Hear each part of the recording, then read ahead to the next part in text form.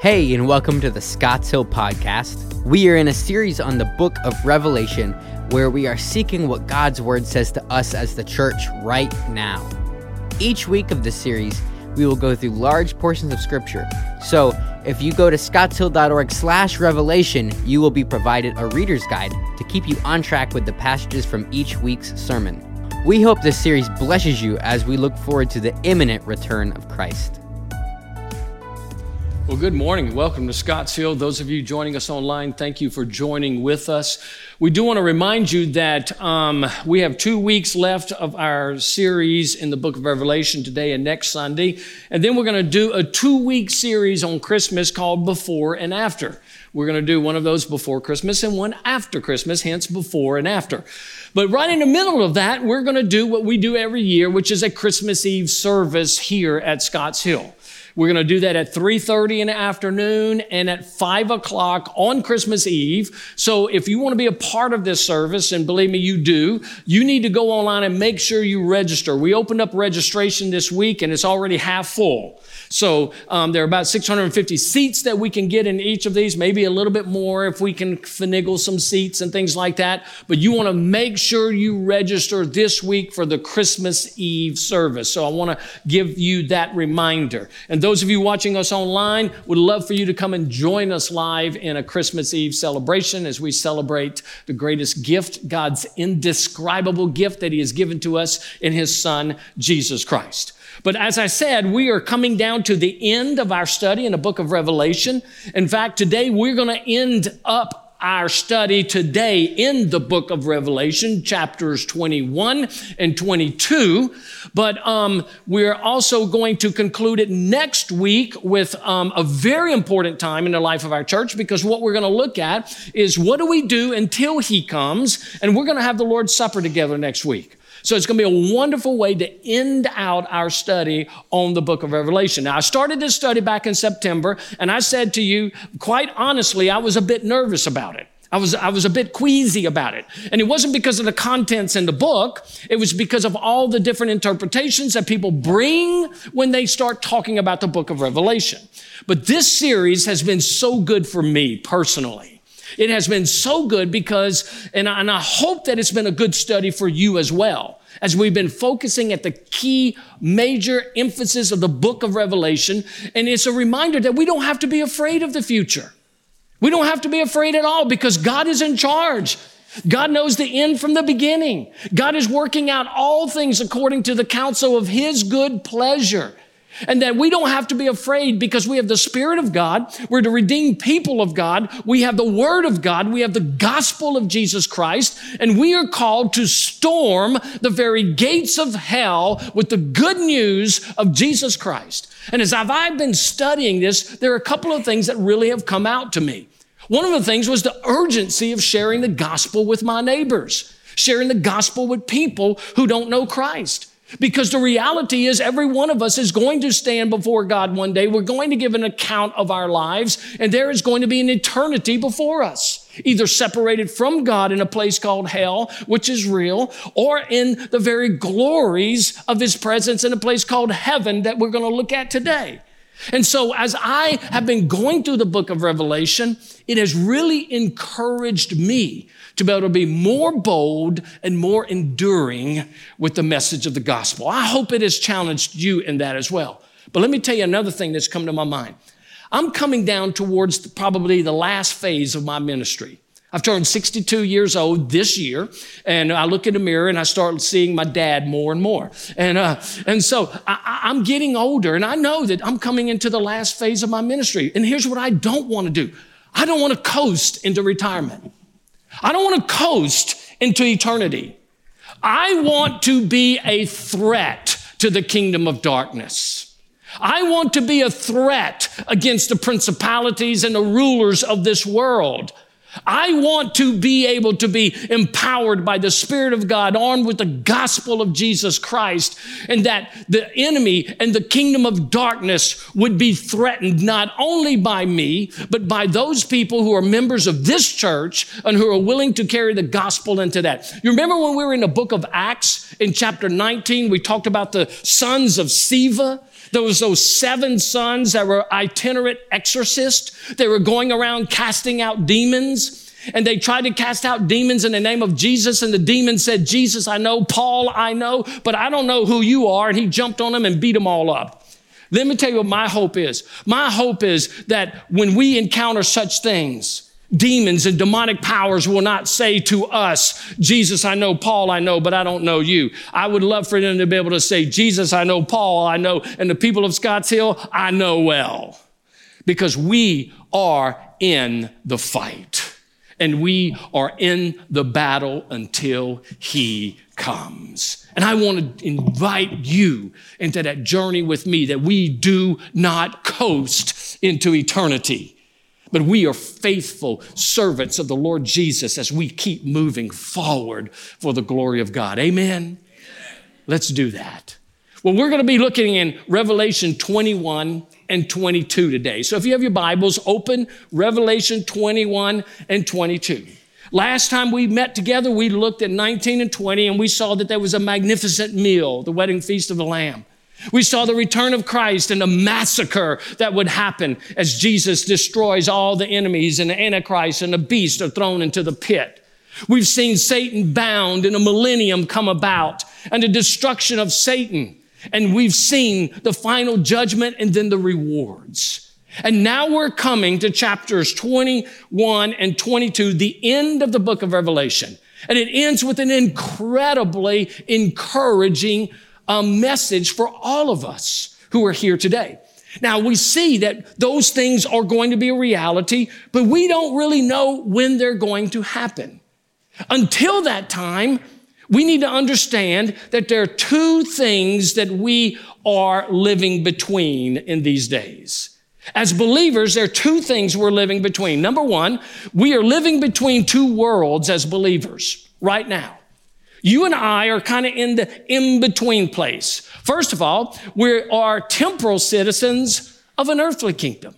This is where we are today. We're temporal citizens of an earthly kingdom. That means this, that you and I don't belong here. We're passing through. This is not our home. Now, that doesn't mean that we're to live our lives on earth with some kind of divine passivity.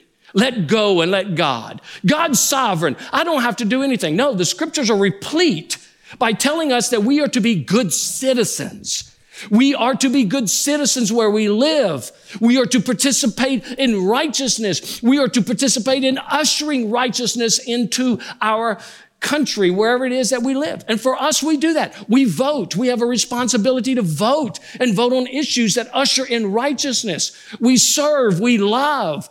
We don't live with a divine passivity. We are to live faithfully as soldiers of Christ and ambassadors of Jesus in this world, that people might come to know the good news of the gospel of Jesus. But we're passing through. We're living in a temporal world in an earthly kingdom. But secondly, we are eternal citizens of a heavenly kingdom.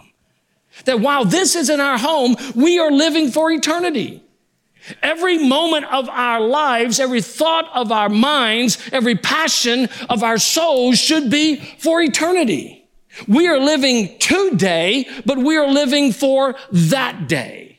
And that day where we get to be with God face to face. Now, you've heard the saying that some people have used before, that person is so heavenly minded that they're no earthly good. And I've heard people say that. Well, actually, the opposite is true. We are to be so heavenly minded that we are good for the things of the earth. Last week, Garrett Burns brought an incredible message on the difference between committing to the Savior and our appetites. And he quoted C.S. Lewis. He didn't know that I was going to use that quote today. And he used a little bit of it, but I'm going to use a lot of it. And here's what C.S. Lewis says about that mindset. He says, a continuing looking forward to the eternal world is not, as some modern people think, a form of escapism or wishful thinking, but one of the things a Christian is meant to do. It does not mean that we are to leave the present world as it is. If you read history, you will find that the Christians who did most for the present world were just those who thought most of the next. The apostles themselves, who set on foot the conversion of the Roman Empire. The great men who built up the Middle Ages, the English evangelicals who abolished the slave trade, all left their mark on earth precisely because their minds were occupied with heaven. It is since Christians have largely ceased to think of the other world that they've become so ineffective in this. Aim at heaven and you will get earth thrown in. Aim at earth and you will get neither.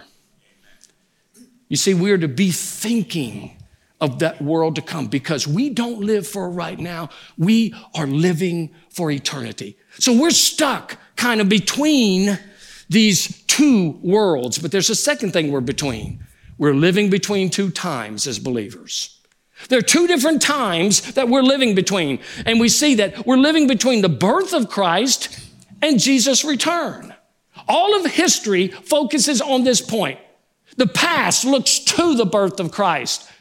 The present and the future looks back to the birth of Christ. But we're also looking to his return. And we're somewhere in here. And what theologians say is we're living in the already but not yet. That's where we are. And so as we're stuck between these two things, we're living for one purpose. We're living for the purpose of the glory of God. And the greatest way God's glory is revealed is in the culmination of his kingdom. The reality that all of history is going to be rolled up in a scroll. The reality that all of history is coming to an end. And the ultimate culmination of all of that is the kingdom of God. Now, when we talk about kingdoms, there are always three essential parts of a kingdom. Without these three essentials, you won't have a kingdom. Let me give you the three essentials of a kingdom. Number one, there's always people. A kingdom has people. You cannot have a kingdom without subjects. And so people are always part of a kingdom. Secondly, there's a place. A kingdom has a place. There's a place of dominion. There's a place of control. There's a place of being. Thirdly, there's the presence of the king. There's the presence of the king. You can't have a kingdom without the presence of a king. And so if you're going to have a kingdom, there's a people, there's a place, there's his presence. All through the scriptures, we find these elements of the kingdom of God. Let's go all the way back to Genesis. When you go back to the very beginning of Genesis, you find these three things. In Genesis chapter 1, verses 7 through 9, then the Lord God formed the man of the dust from the ground and breathed into him his nostrils the breath of life. And the man became a living creature. God created a people. And then he created Eve in Genesis chapter 2. So God creates a people. And what does he do? And the Lord God planted a garden in Eden in the east. And there he put the man whom he had formed. He created a place. There's a people, there's a place. And the tree of life was in the midst of the garden. And the tree of knowledge and good and evil. And God was there. So in the very beginning, there's a people, there's a place, and there's the presence of Almighty God. But Adam and Eve sinned. They rebelled against the king. And what did they lose? They lost their place, and they lost being in the presence of Almighty God. They didn't lose the fact that they were his people created in his image. His image is now defaced within them. And so what happens is we see the kingdom being distorted. But all through the rest of Scripture, God is working again to bring his people into his presence. When the people are delivered from Egypt and they're in the wilderness, God instructs them to build a tabernacle. And here are his people surrounded around the tabernacle. And in the tabernacle, God creates a holy place. In Exodus chapter 26, he says, and you shall have a veil from the clasp and bring the ark of the testimony in there with the veil. And the veil shall separate for you the holy place from the most holy place. And you shall put the mercy seat on the ark of the testimony in the most holy place. It was a cube-shaped room where God would meet with his people. You have people, you have a place, you have the presence of God, and only the high priest could go into that Holy of Holies once a year. And then later you see the temple being built by Solomon, and then eventually by Herod. And it was the same setup. There was the people of God surrounding it. There was a place where they met in the Holy of Holies, where God met with them in his presence. So the kingdom always has people, a place, and a presence. Now we come to heaven. You say, what does all this have to do with heaven? This is so important. Many people think that heaven is this ethereal place where all these disembodied spirits are going from cloud to cloud. We're surfing clouds. We're hopping clouds. We're playing harps. We're doing nothing. Basically, it's an eternity of nothingness and no specific purpose. Many people think of heaven in those terms, but it's not. Heaven is God's kingdom being culminated in his presence. And when we talk about heaven, it involves the same three essentials when it comes to eternity with God. First of all, heaven is made up of real people. Heaven is made up of real people. These are people who have lived and who have served God. We see in Revelation chapter 21, verses 3 and 4. And I heard a loud voice from the throne saying, behold, the dwelling place of God is with man. He will dwell with them, and they will be his people. And God himself will be with them as their God. Verse 4. And he will wipe away every tear from their eyes. And death shall be no more, neither shall there be mourning, nor crying, nor pain anymore, for the former things have passed away. And then when you look at verses 24 and 27 of that same chapter, by its light will the nations walk, and the kings of the earth will bring their glory into it. But nothing unclean will ever enter it, nor anyone who does what is detestable or false, but only those who are written in the Lamb's book of life. Heaven is made up of real people. And I want to show you the three kinds of real people that are there when we come to heaven.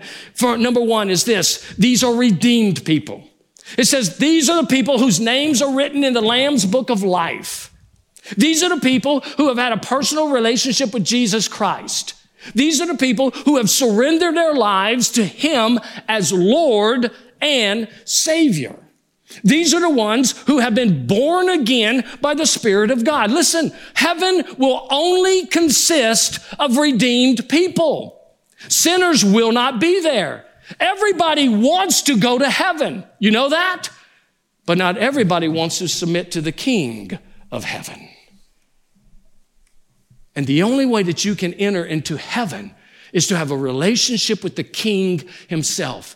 And if you have been redeemed by the Spirit of God, if your name is written in the Lamb's book of life, you will be one of the redeemed of heaven. What does that mean? That means, listen, no more sin ever. No more temptation ever. No more propensities to fallen state of our sinfulness ever. No more anger ever. No more jealousy ever. No more shame. No more embarrassment.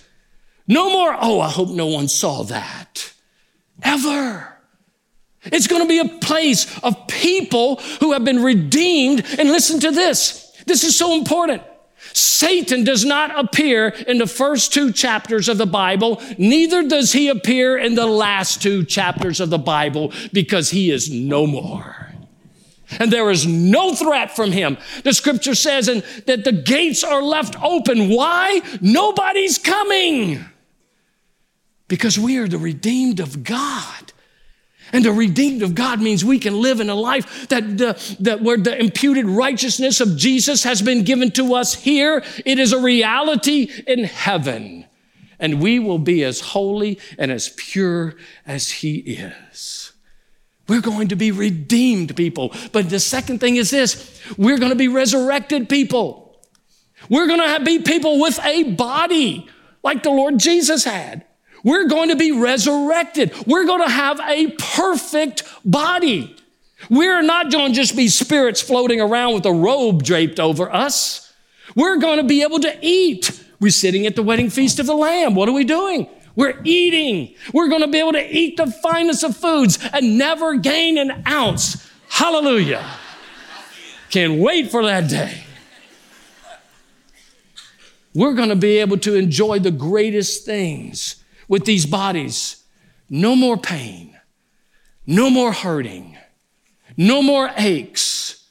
No more feeling that your body is falling apart. I'm 62 now. I was playing with my grandchildren on Thanksgiving Day, skateboarding. After that day, I couldn't walk. And I'm so ready to be having that perfect body that there will never be any deformities. The blind will see, the deaf will hear, the lame, all of their limbs will be restored. Somebody asked, how old will we be in heaven? How old will we be? Will old men remain old men? Will young women remain young women? Some scholars say they believe that we'll all be the age of Jesus, 33. For those of us who are older, that's a great thing. Those of you in your 20s, you ain't looking forward to that. But it'll be perfect. There will be no crying, no pain, no suffering, no shame.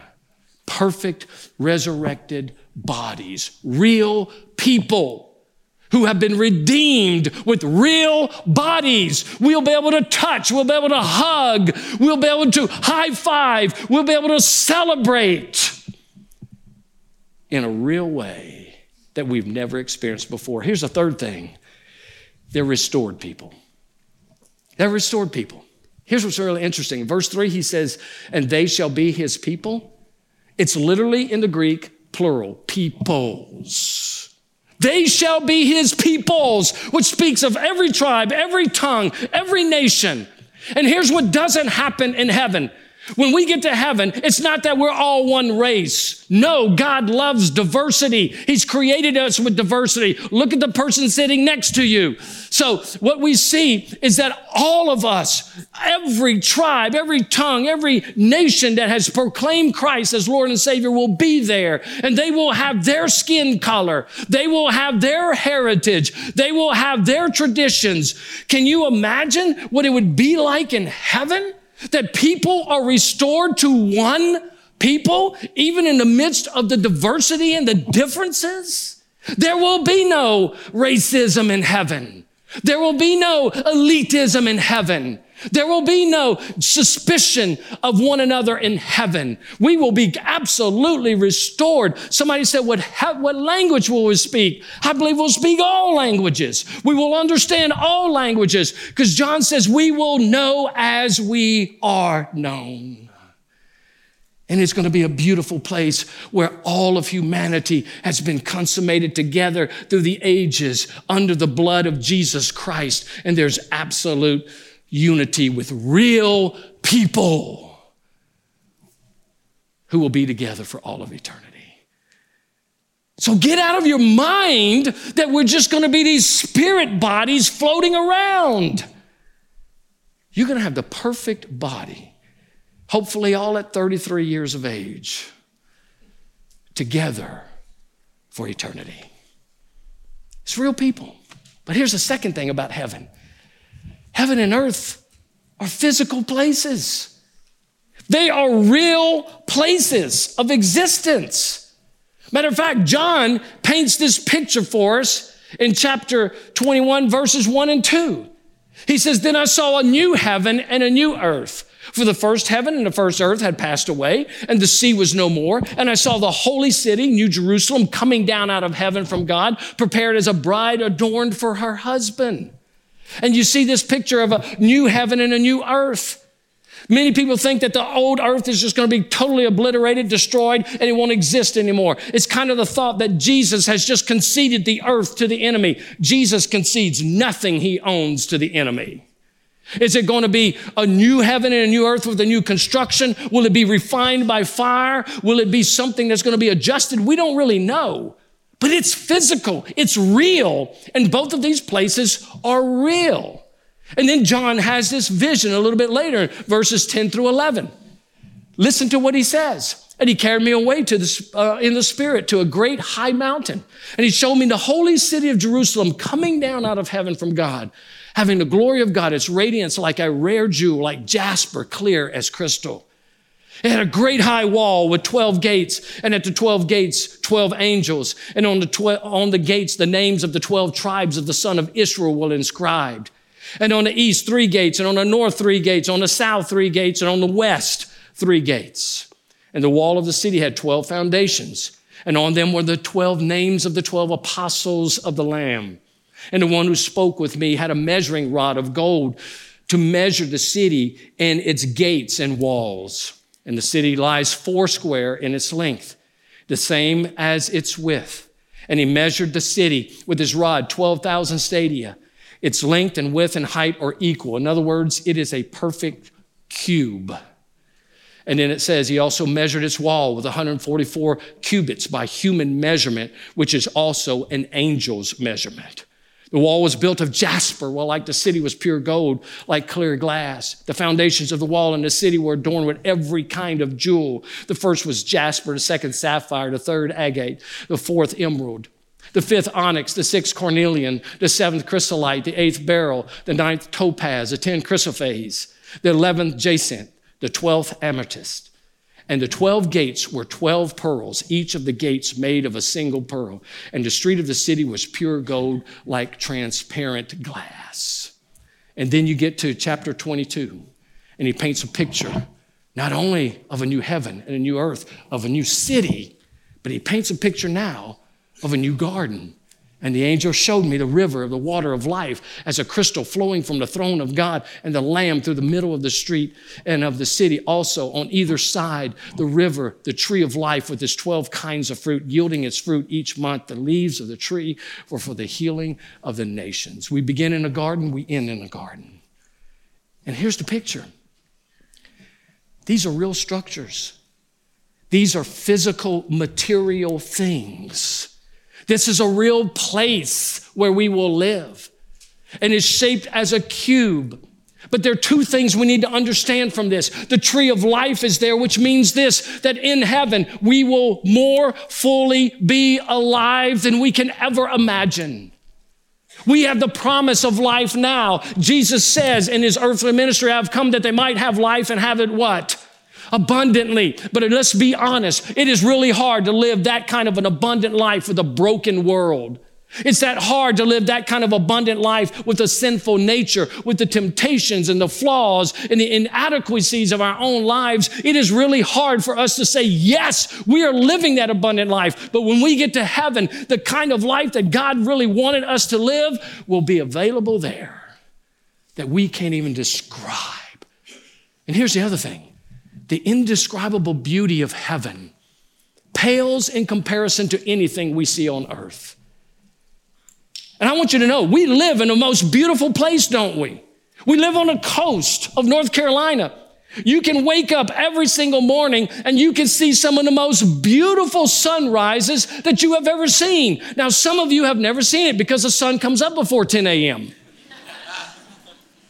Get up early and try it. And we might look at it and say, wow, how beautiful is that sunrise? Or you go to a place where there's an incredible sunset and you watch it go down. You say, I've never seen this thing that's more beautiful. Or you go to the Rockies, or you go to the Smokies, or you go to the mountains of North Carolina. Wherever you go, it doesn't matter. You see the beauty of the earth. And let me tell you, all of this pales in comparison to what's in heaven. And listen carefully, God is not trying to match heaven with the beauties of earth, because the things on earth are just a foreshadow of how beautiful heaven is. It's a real place where we will be with real people. Isn't it amazing? The things that we consider to be so precious on this earth, like gold, will be the pavement that we walk on. And we can't even imagine. So here's what I want you to do. I want you to get in your mind this thought. Wow, what a beautiful sunrise. But it's not nearly as beautiful as heaven's going to be. What a beautiful, majestic mountain peak. But it pales into comparison of what heaven's going to be. What a beautiful prairie and landscape. It pales into comparison what heaven will be. We should look at all of the things on earth as children of God and the beauty that God has given us as nothing but a foretaste of the real beauty that is to come. Because we will not be able to believe our very eyes when we see the glory of what God has for his people. Real people. in a real place. And here comes the third part of the kingdom. Heaven includes the presence of God. Here's the most significant. Heaven includes the presence of God. Listen carefully. The reward of heaven is not a crown. The reward of heaven is not eternal life. The reward of heaven is not a position. The reward of heaven is Jesus. His presence forever. Revelation 21:3, here's what he says. And I heard a loud voice from the throne saying, behold, the dwelling place of God is with man. He will dwell with them, and they will be his people, and God himself will be with them as their God. You know what the word dwelling place means? That word dwelling literally means tabernacle. God is going to tabernacle with us. He is going to pitch his tent with us, and we are going to be with him. He will be our God for all of eternity. The God of the universe, the one who's created everything. We're going to be in his presence. We're going to be with him. And how wonderful is that going to be? He tells us in chapter 21, verses 22 and 23, and I saw no temple in the city, for its temple is the Lord God the Almighty and the Lamb. And the city has no need for sun or moon to shine on it, for the glory of God gives its light, and its lamp is the Lamb. You want to know why there's no temple? When we just talked about the description of heaven, we said it's a perfect cube. What is the Holy of Holies? A perfect cube. And we're going to be forever in the Holy of Holies. In the Old Testament, only the high priest could enter into there once a year. When Jesus was crucified on the cross, the veil of the temple separating the Holy of Holies to mankind was torn, which says we have access. Because of Jesus Christ today, we have access to the presence of God. But listen, we are looking in from the outside right now. We are looking into what will be. But on that day, we're going to be standing in the very Holy of Holies. All of heaven is the shape of a cube because we are forever in his presence. Forever. Now, as wonderful as that is, there are 5 words that John shares that I believe are the greatest 5 words in all the New Testament. And it's found, chapter 22, verse 4. They will see his face. The redeemed people of God will see his face. Remember, in the Old Testament, no one could look at God and live. Moses could only see the backside of God because he could not stand the glory of God. But with these resurrected bodies and imputed righteousness of Christ being a reality, we will be able to stand before God face to face. We will see the face of the Creator of our souls. We will see the face of the Holy Spirit who has lived within us. We will see the face of our Savior face to face. Fanny Crosby was a great hymn writer, and she wrote hundreds of hymns during her lifetime. But she was blind her entire life, could never see a human face. In one of her hymns, she wrote these words: when my life work has ended and I cross the swelling tide, when the bright and glorious morning I shall see, I shall know my Redeemer when I reach the other side, and his smile will be the first to welcome me. The very first face that Fanny Crosby has ever seen was the Lord Jesus. Face to face. Let me tell you what we won't see. When we stand into heaven for eternity and we see the face of Jesus, here's what we're not going to see. We're not going to see him look at us with an eye roll. Oh, you're here. You won't see that. You won't see sadness in his eyes and a rebuke. I can't believe you did that. Don't you know what I've done for you? How could you lack such faith? You won't see that. You won't get a lecture from Jesus. Now, you know, I gave you the Spirit of God and the Word of God, and yet you continue to struggle. You won't see any of that. What you will see is his joy. What you will see is that smile and the eyes light up. What we will experience will be an embrace. And what we will hear will be, well done. Now let's be honest. I don't feel well done. Do you? I know the propensities of my own heart to wonder. I know my own slowness to coming to obedience. I know the own temptations that I struggle with. I know that I should be much further spiritually now than I am. I know I have grieved his heart. I know I've disobeyed his word. I know by the standard of holiness I have let him down. But on that day, he will say, well done. Because it's not based on my performance. It's based on what he did for me on the cross. And his work is what sustains me. And because of that, I live every day for that day. I live every moment for that moment.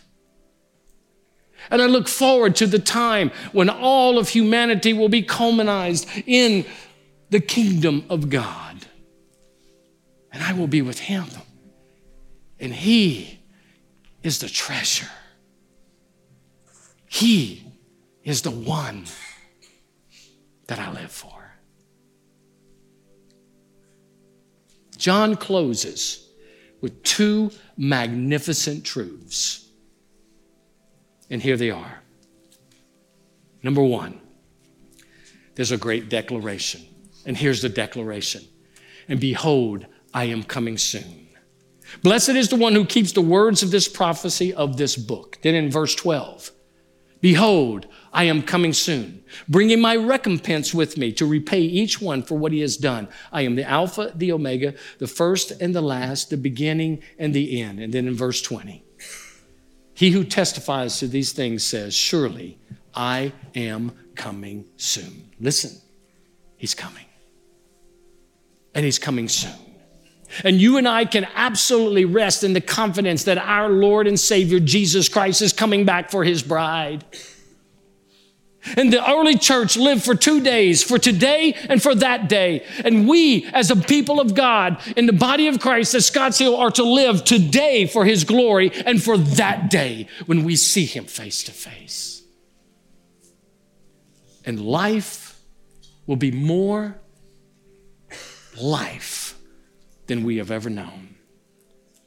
Saint of God, listen to me carefully. Listen.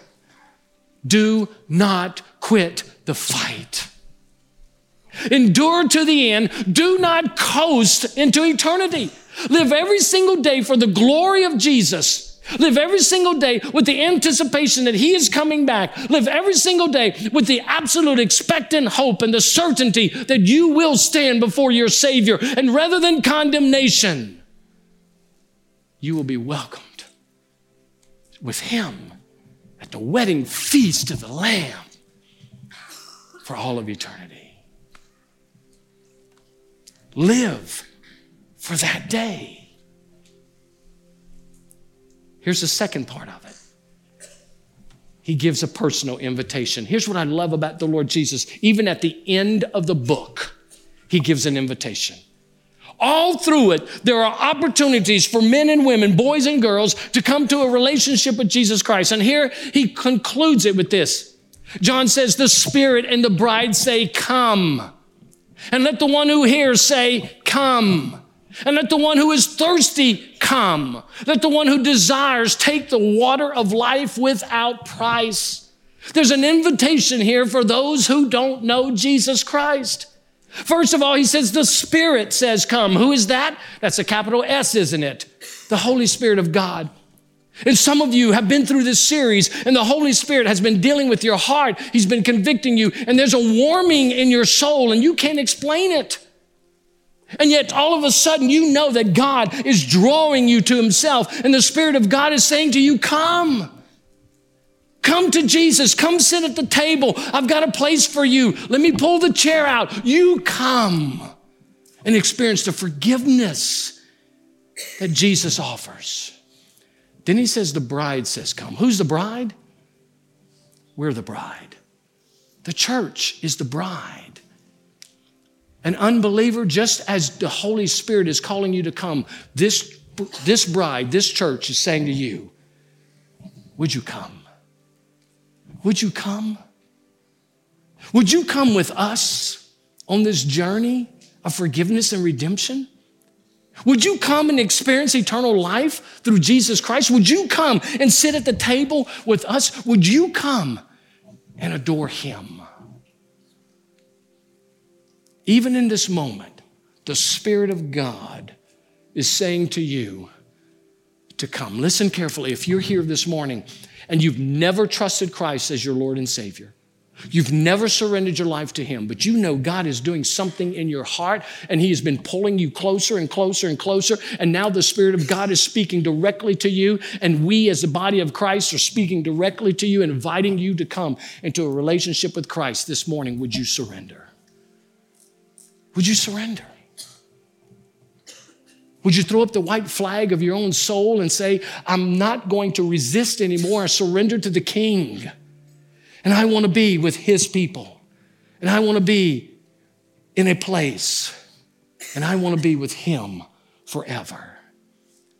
Would you surrender? I'm going to give you an opportunity to do that right now. This is what we call an old-fashioned invitation this morning. I want every head bowed, every eye closed, nobody looking around. If this morning you've never surrendered your life to Christ, but the Spirit of God has been dealing with you, and you are willing to surrender to the Lordship of Jesus right now, I want you to pray this prayer to yourself. Not out loud, pray it to yourself. Just say, Dear God, I know I am a sinner. And I know that my sin has separated me from you. And I believe that if I die today without Christ, that I will spend eternity in hell apart from you. But I believe Jesus is your Son. I believe he died on a cross and he rose from the dead and he is alive today. And right now I surrender my life to you. I give you my past. I give you my present. I give you my future. I ask you to be the King of my life. I turn from my sins, and I ask you to forgive me of my sins. Thank you for hearing my prayer. Thank you for giving me eternal life. With every head bowed and every eye closed, no one looking around. If you've never prayed that prayer, but you prayed it this morning and you meant it, I'm not going to embarrass you in any way, but if you meant it, would you just raise your hand? Say this morning, I've surrendered my life to him. Amen.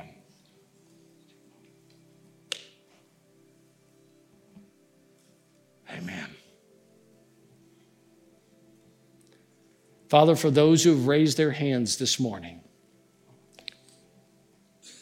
I pray that your Spirit does a work in them that is so evident, and that their love for the Lord Jesus grows more and more and more. Father, I thank you that we have heard the truth of your word, and now, Father, we can just sit and adore you